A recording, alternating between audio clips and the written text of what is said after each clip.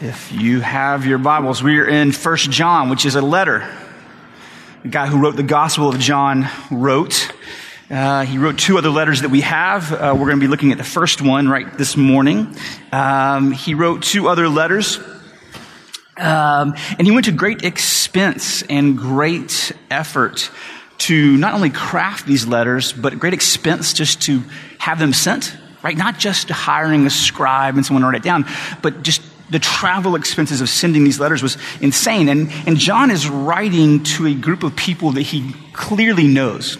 He knows well, he knows them, he cares about them. Not only does he know them and care about them, he loves them. You can tell he's concerned about them because they're going through a controversy.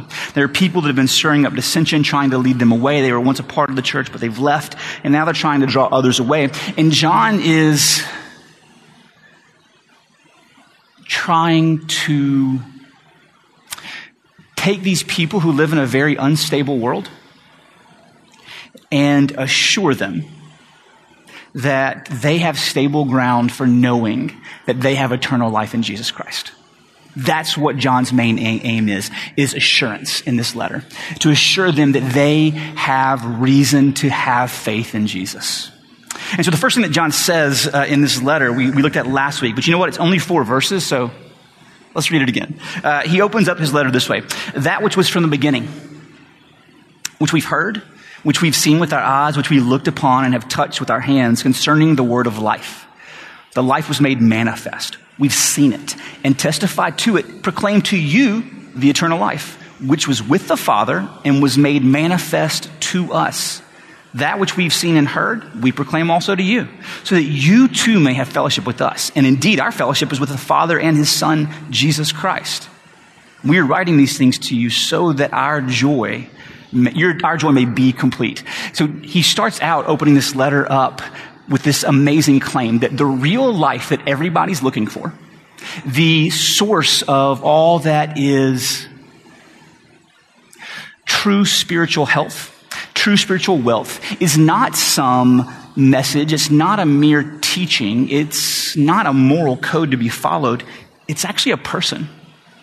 Someone that John heard, that he saw with his eyes, that he touched, that he had a relationship with, that he's still in a relationship with. And then through this relationship with this eternal life that was been made physical, it's made manifest, that this eternal thing that became life, he has a relationship with this life, and through this relationship with this life, with the Father himself. And then he makes another claim that this relationship that the Father and Son have always had, not only was it made to John through the teaching of Jesus and through knowing Jesus and trusting Jesus, now it's being made known to others who hear this message. The eternal life is being made known that way. That fellowship is available for everyone that hears and believes and loves Jesus. And so this is his opening statement. His claim is that fellowship with the Father and the Son, and this is a beautiful gift. But how do we know that this is the way? Right? Because there are other people out there telling them, the people that John's writing to, that there's a different way. What about this? What if I'm not doing enough? Or how about this? What if, in face of this amazing gift, I've already blown it? Like, what if this amazing offer of this relationship, this fellowship with the Father and the Son, what if I have already done something to spoil it? Before it was offered? Yeah, sure. But even since it was offered, I have blown it and I have messed up. What then? Am I going the right way? Are there more things that I need to do? I think if you grew up how I grew up, you would say this: how do I know that I'm a Christian? Right? How do I know that what I'm doing is enough? How do I know that what I'm believing is the right thing? What else do I need to do? I think that John framing this whole conversation this way helps us see that salvation is a fellowship question. Salvation is not just this deliverance from bad things happening to us. Salvation is actually about a relationship with the Father and the Son. It's a relationship through the Holy Spirit by faith in Jesus with the Godhead itself. That's what salvation is this fellowship. So we need to understand fellowship because I think that, it says it right here. He says that there are people who say that they know God. They say they have this fellowship with God, but they walk in darkness. So it's possible, according to John, if this is not the scariest verse from my youth group, I don't know what is, growing up. Is it possible to think that you have a relationship with God, but not? John says, yeah, for sure. That's real possible. There's a bunch of people out there claiming relationships with God, John says. Yeah, I get it. I know that there's a bunch of claims. But the reality is, if you're walking in darkness, you don't have any relationship with God. You're not in that fellowship with God. I think it's possible to claim to have fellowship, not have fellowship. I also think it's possible to have fellowship and think that you don't because we misunderstand fellowship. Here's what I mean. I think that, so the fellowship that John's talking about, I want to be really clear. It's not hanging out, drinking sweet tea, whatever. It's not that. It's deeper. It's the fellowship he's talking about. The best place you see it all through Scripture, but the place that kind of is it's clearest is at the beginning and at the end. At the very beginning, you have Adam and Eve, man and woman, living in this garden where God has placed them, and they have this immediate access, this intimate relationship, this fellowship with the God, the source of all life, right? All of the energy and all of the life that you would need is right there. Imagine living in the garden. Imagine having that kind of relationship with God. What you're talking about is not knowing fear, not having any uncertainty. You're talking about always feeling safe and loved. You're talking about not knowing loneliness or inadequacy, never knowing uncertainty. Why would there be any need for tears? And then you get to the end of the Bible in Revelation, in the end time, and in Revelation 21, it says that God comes back, and here's how it describes God returning, Christ making everything new, and it says that God comes, and it says his dwelling place is once again with mankind. And there's no need for a temple anymore because God is going to live right there in the middle of us. So in some sense, the Bible is really just the story of how we once had a relationship with God, and then when it broke, and then the whole outflow of what happened, the rest of that story is telling us how God put everything back together so we can have that fellowship with God again. Here's what that means. It means that fellowship with God is the thing that you were designed with intent for, which means this. It's the thing that you were actually looking for everywhere, right? It's the thing that satisfies. When God comes and makes everything new, when Christ returns and makes everything new, the promise is all of these things that Adam and Eve had. No fear, no uncertainty, no need for tears, because you feel completely loved. Look what happens. Genesis 3, the fall. Adam and Eve sin, fall. Genesis 4, the story of their kids, Cain and Abel. The next chapter, once sin is unleashed, the consequences of sin are unleashed on the world, and they know their inadequacy, they know that they're fallen short, they know fear, we find one brother killing another brother. Why?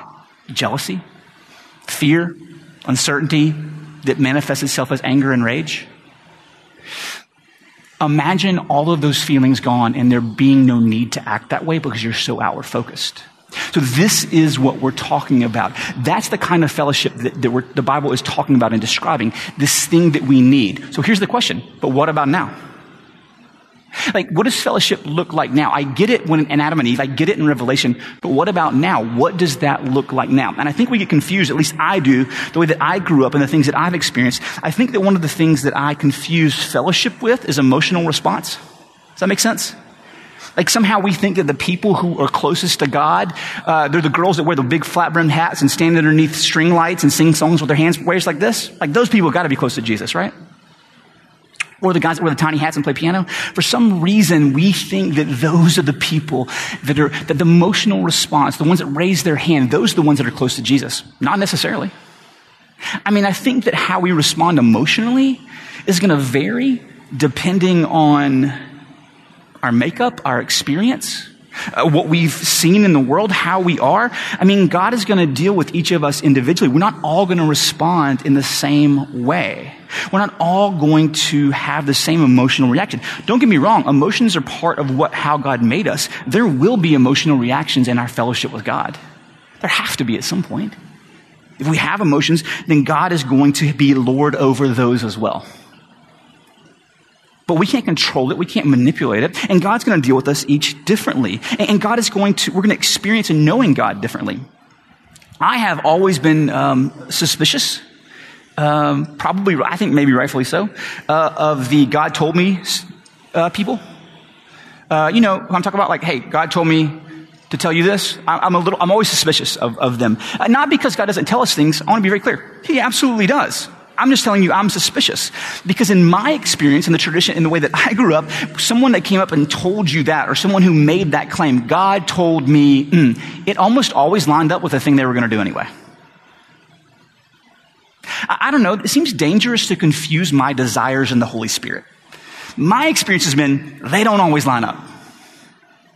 So to confuse those two things, I'm always, but God does deal with us that way. But I find myself constantly on guard about my feelings and my emotions and reading too much into those, because I do not want to confuse. It is dangerous for me to confuse my emotions with with fellowship with God speaking to me and saying things to me. The other thing that we confuse, I think, fellowship with is things going well. I think that there's in our head some way, because of just the world that we live in, the culture that we grew up in. I think that we confuse things going well with fellowship with God. Like, if I'm in fellowship with God, things in my life should be going right. Well, here's the thing. We also experience, and that's true, it's possible, it's very true, that's absolutely a thing. But I also want you to know that you experience fellowship with God when he disciplines you. As a matter of fact, the reason he's disciplining you is because there's a relationship. Because as a father, he cares and he corrects. So the idea that we don't have fellowship because my life's not going great, no. He might be disciplining and correcting me in my heart because I have a relationship with him. Because I'm in fellowship with him, there's going to be that at points in my life. Also, we can have fellowship with God in suffering. As a matter of fact, I think that a lot of people, if you talk to people who have been through struggles, that follow Jesus, that have been through hard times and come out the other side, or even are in the midst of them, mature believers, I think a lot of them will tell you that the time they felt closest to God, the time they were most aware of their fellowship with God, was in the middle of suffering. I know that in my life, for sure, that's true. I know that the worst moment of my entire life, the time that I was lamenting most, there was somehow a presence and a hope that coexisted, and I couldn't make sense of it. I was watching this video. I sent this video to Wendy the other day. I was like, hey, I saw this video, came across it. It's this video of this woman, I think she must be in her 60s now, named Joni Eareckson Tada. And Wendy's like, oh, I love her. Because Wendy was reading good books, and while I was watching, listening to Hendrix, she was doing reading books by this lady. And so she knew of her, but I didn't. And so this video is amazing. She had a diving accident when she was in high school. Very young, very athletic, and broke her neck, and has been in a wheelchair ever since, quadriplegic. And she said that compared to the suffering and pain that she faces now later in life because of the complications with the quadriplegia, being in a wheelchair does not even compare to the pain that she is now. And she opens this video this way that I was watching. She said, suffering, it doesn't seem like there's any good in it. And she says, but it will test you. You say that you follow Jesus. See what comes out of your mouth when you're in the middle of intense suffering.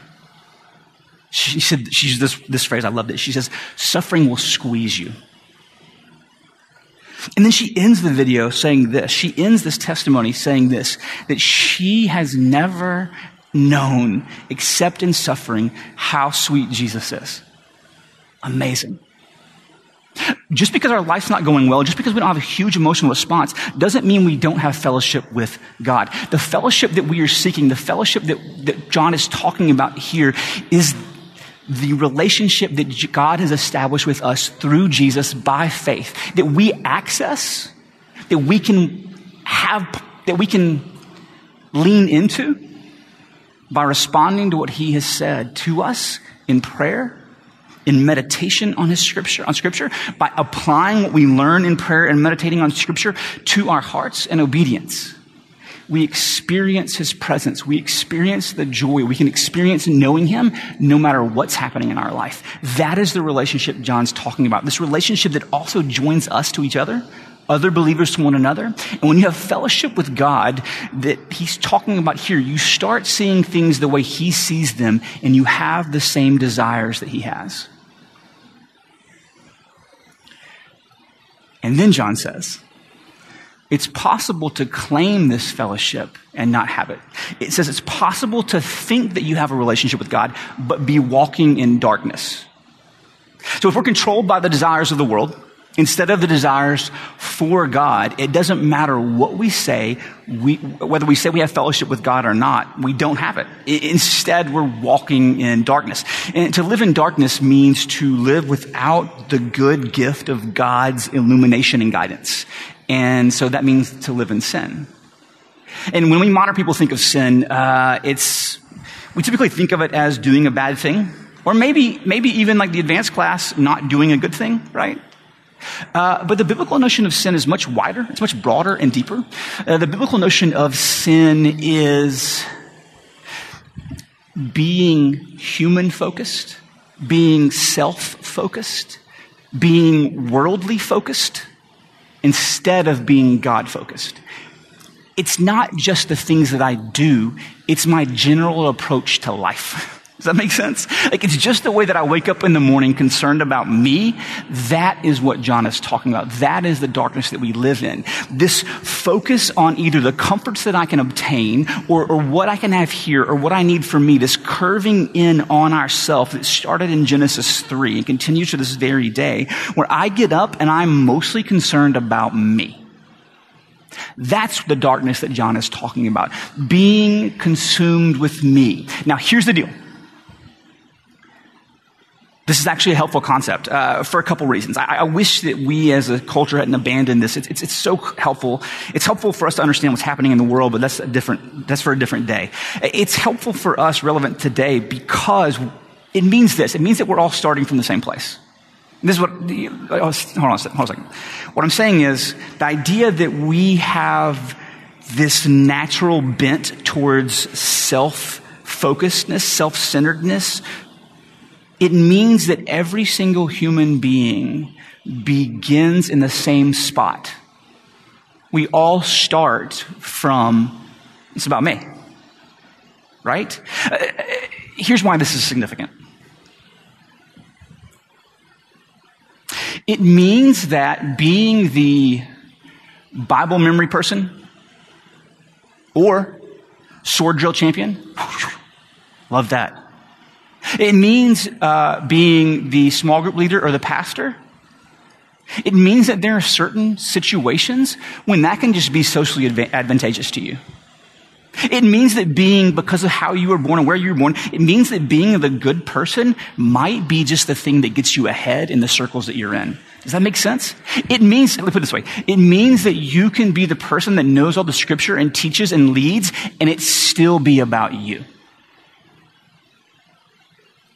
It means that the situation that I grew up in, where I was praised for being at church and I was praised for all those things. And so it just felt good for me to be in that situation, doing those things, to look like the good kid. I start from the same place as the kid who was, boosting cars. I pick a thing that I just want to do. I feel like I should be able to hotwire a thing. I don't know why. Like Gone in 60 Seconds. Why can't I do that? I feel like I'd be a good thief. Anyway, we both start from this place in our heart that's mostly concerned about me.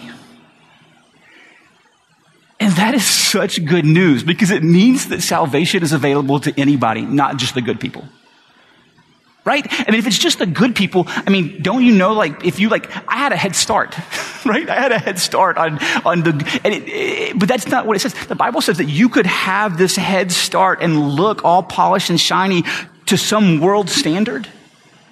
Or you could have started out in a situation that you didn't have any choices, you didn't know any better, and it could look terrible, and you don't know the terrible things that you've done. And the Bible says that when God looks at those things, the world could look at that and go, hey, that person's good and this person's bad, and God looks at them and goes, they're both me-centered. They're both sin. They both come into this world sinful. They're both focused on them. They're just getting what they can for them. I was really, really messed up. It messed me up. I had several people come to me and we had conversation to talk to me about when 2020 happened, 2020, 2021, 22, into 2022, when all the, you remember that stuff, right? Went down? It was ugly. I had several people say to me, come to me and say, hey, this person that I looked up to, I wanted to be them spiritually when I grew up. In the last year and a half, I've just turned into angry, bitter people, and I don't know what to do with that. Like, what am I supposed to think about that? The people that I looked up to, that I wanted to be, that I thought this is the pinnacle of spirituality, are now just angry and bitter. How do I process that? Well, I don't know. I don't know their hearts, but it is theoretically possible that looking spiritual just got them ahead in the circles they were traveling in. I'm not being ugly. I'm just telling you, apparently, according to John, it can look like you have a fellowship with God. You can think you have fellowship with God, but if you're walking in the dark and it's really all about you, it's just walking in the dark and you're fooling yourself.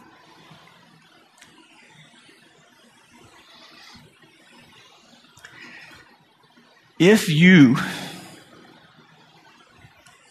are paying attention, at this point in the sermon, it would be a fair assessment for you to look at me and go, hey,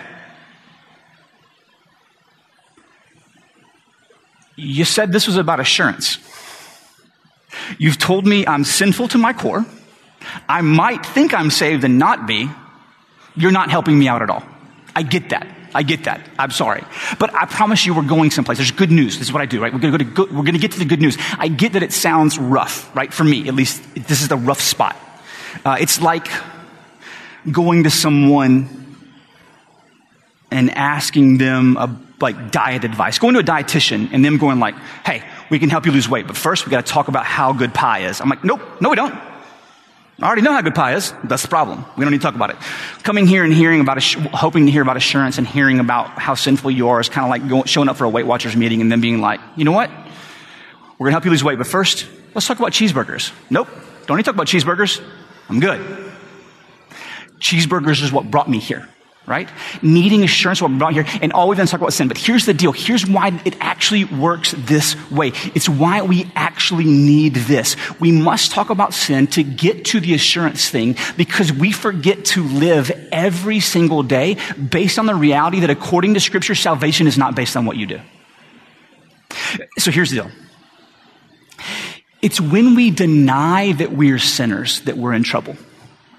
It's when we don't realize or act like we're not, act like everything's okay, that we're in real trouble. I did it again. John is writing and he says this. He says, if you could say that you have fellowship, but you walk in darkness, you lie and don't practice the truth. If you say that you have not sinned, you lie. If you say that you are not sinful, you are calling God a liar.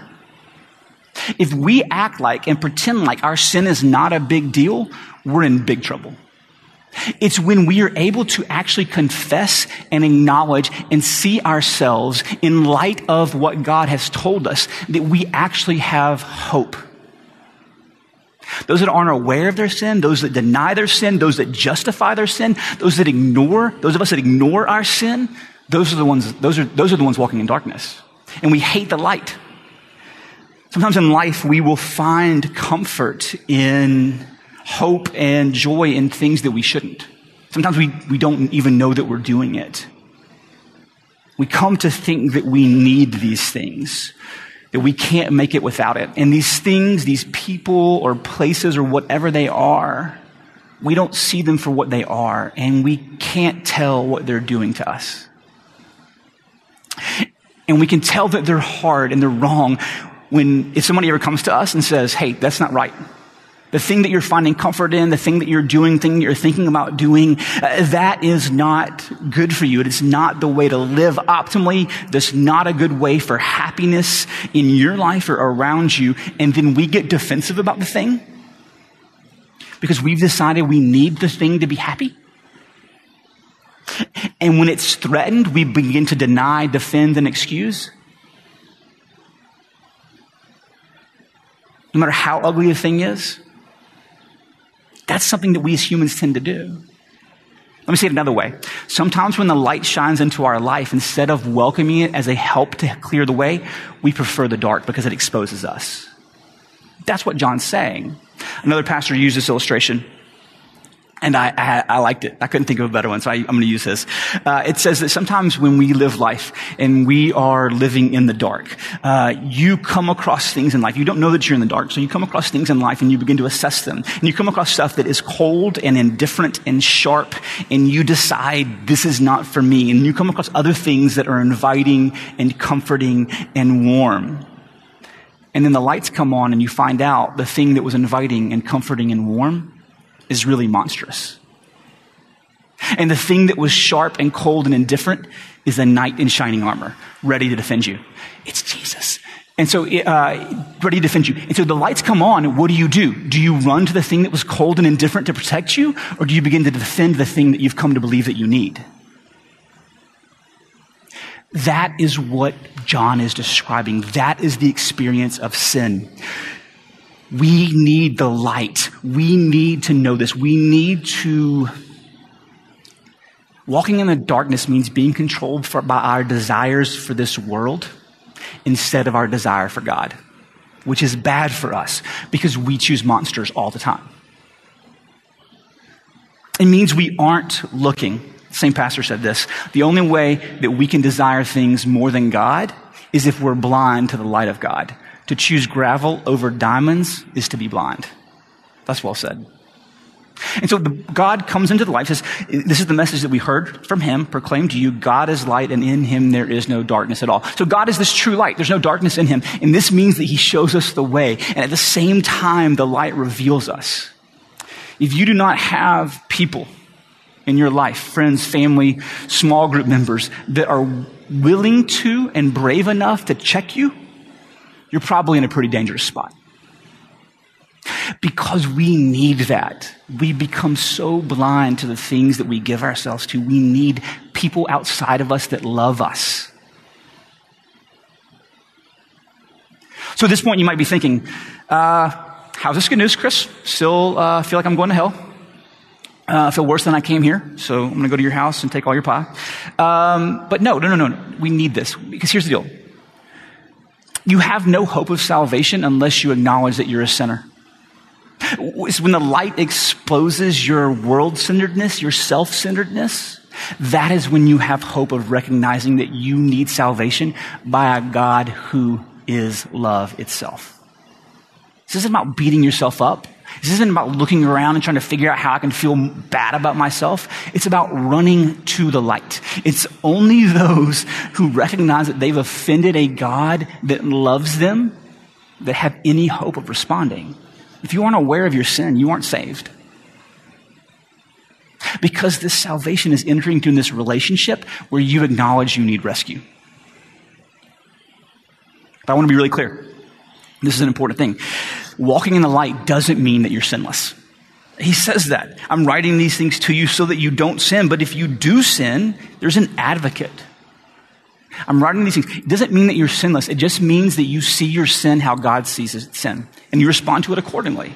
A person who's walking in the light is a person who confesses their sin. A person walking in the light is a person who is aware, longing to be made and to be more like Jesus. And we think, here's what he says. If we say we have no sin, we deceive ourselves and truth is not in us. If we confess our sins, he is faithful and just to forgive us our sins and to cleanse us from all unrighteousness. If we hide our sin, if we cover our sin, if the light shines into that dark corner of our heart where we didn't even know it was there, do we protect it and cover it up, or do we confess and repent? And so with confessing and repenting, here's the third thing that makes me feel bad about myself, Chris. First was you talking about assurance of salvation, thing I've worried about since I was in youth group. It's when I rededicated my life every single week. 2, talked about original sin. That made me feel bad about myself. And now 3, confession and repentance. I don't think we like confessing and repenting. I think it gets a bad name because when I have to confess and repent, turns out I need to do it a lot. And it makes me feel like I'm constantly failing, and I don't feel like I'm constantly failing. We've misunderstood confession and repentance, if that's how we understand it. It's who we are. It's what we are like. And confession and repentance is this gift from God. Here is why, and here's how all of this leads up to this beautiful thing at the core of the Christian faith that is so essential that we have to apply every single day. Here it is. When we confess and repent, he is faithful to forgive. He's faithful to what? To his promise to forgive. He's faithful to all of his promises. That means that when you get up and you fail all day today, tomorrow morning, God will get up and be faithful to forgive you. He has set his mind and his intent to forgive you over and over and over and over again when you confess and you repent. When we run to him, he has committed himself to forgiveness. That's what that means. And then here's the second thing. When we confess and repent, he is faithful and just to forgive us our sins and to cleanse us from all unrighteousness. Not only is it good news that he's faithful to forgive us when we confess and repent, it's good news that he is just to do so. Hold on a second. Here's the deal. Here's why this blows my mind. The whole sermon's been leading to this. So if this is the thing. This is the time to pay attention. The whole sermon here's the deal. I think that I expect it to say that God is faithful and merciful to forgive us. Right? He's merciful to forgive, is what I want it to read. That God is showing us mercy that we don't deserve. He's doing something that we don't deserve. He's showing us grace when he forgives. That's not what it says. It says that he's just to forgive. This is what's so interesting. God is grace. He is merciful. And in Christ, he showed us mercy. But it says here that he's just to forgive us. And here's why. Here's why he's just to forgive us. Because when we go and stand before a holy God, it would be unjust for him to not forgive us. He has to forgive us. Why? Because of Jesus. It says that we have an advocate. A propitiation is the $5 fancy word. I love it. But it means substitution. He's the one that stood in our place. So because of Jesus, he stands as our advocate fighting for us.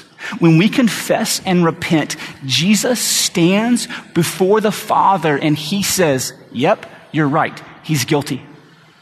He did it. He turned to Whiskey Pot and Phil Collins instead of me again.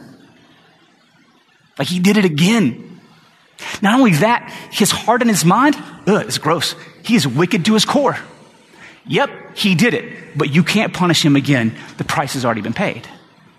And it would be unjust of you to punish him again when the price has been paid. This is the beauty at the core of Christianity. I spend my whole life worried about, am I really saved? Am I really saved? Because he's a just God. He's a just God. He's a just God. And one day I'm going to have to stand before him and give account for the life that I've lived. He's a just God. And I live my life in fear of justice and the core of his justice. And the core of Christianity says you should be assured of your faith because of his justice.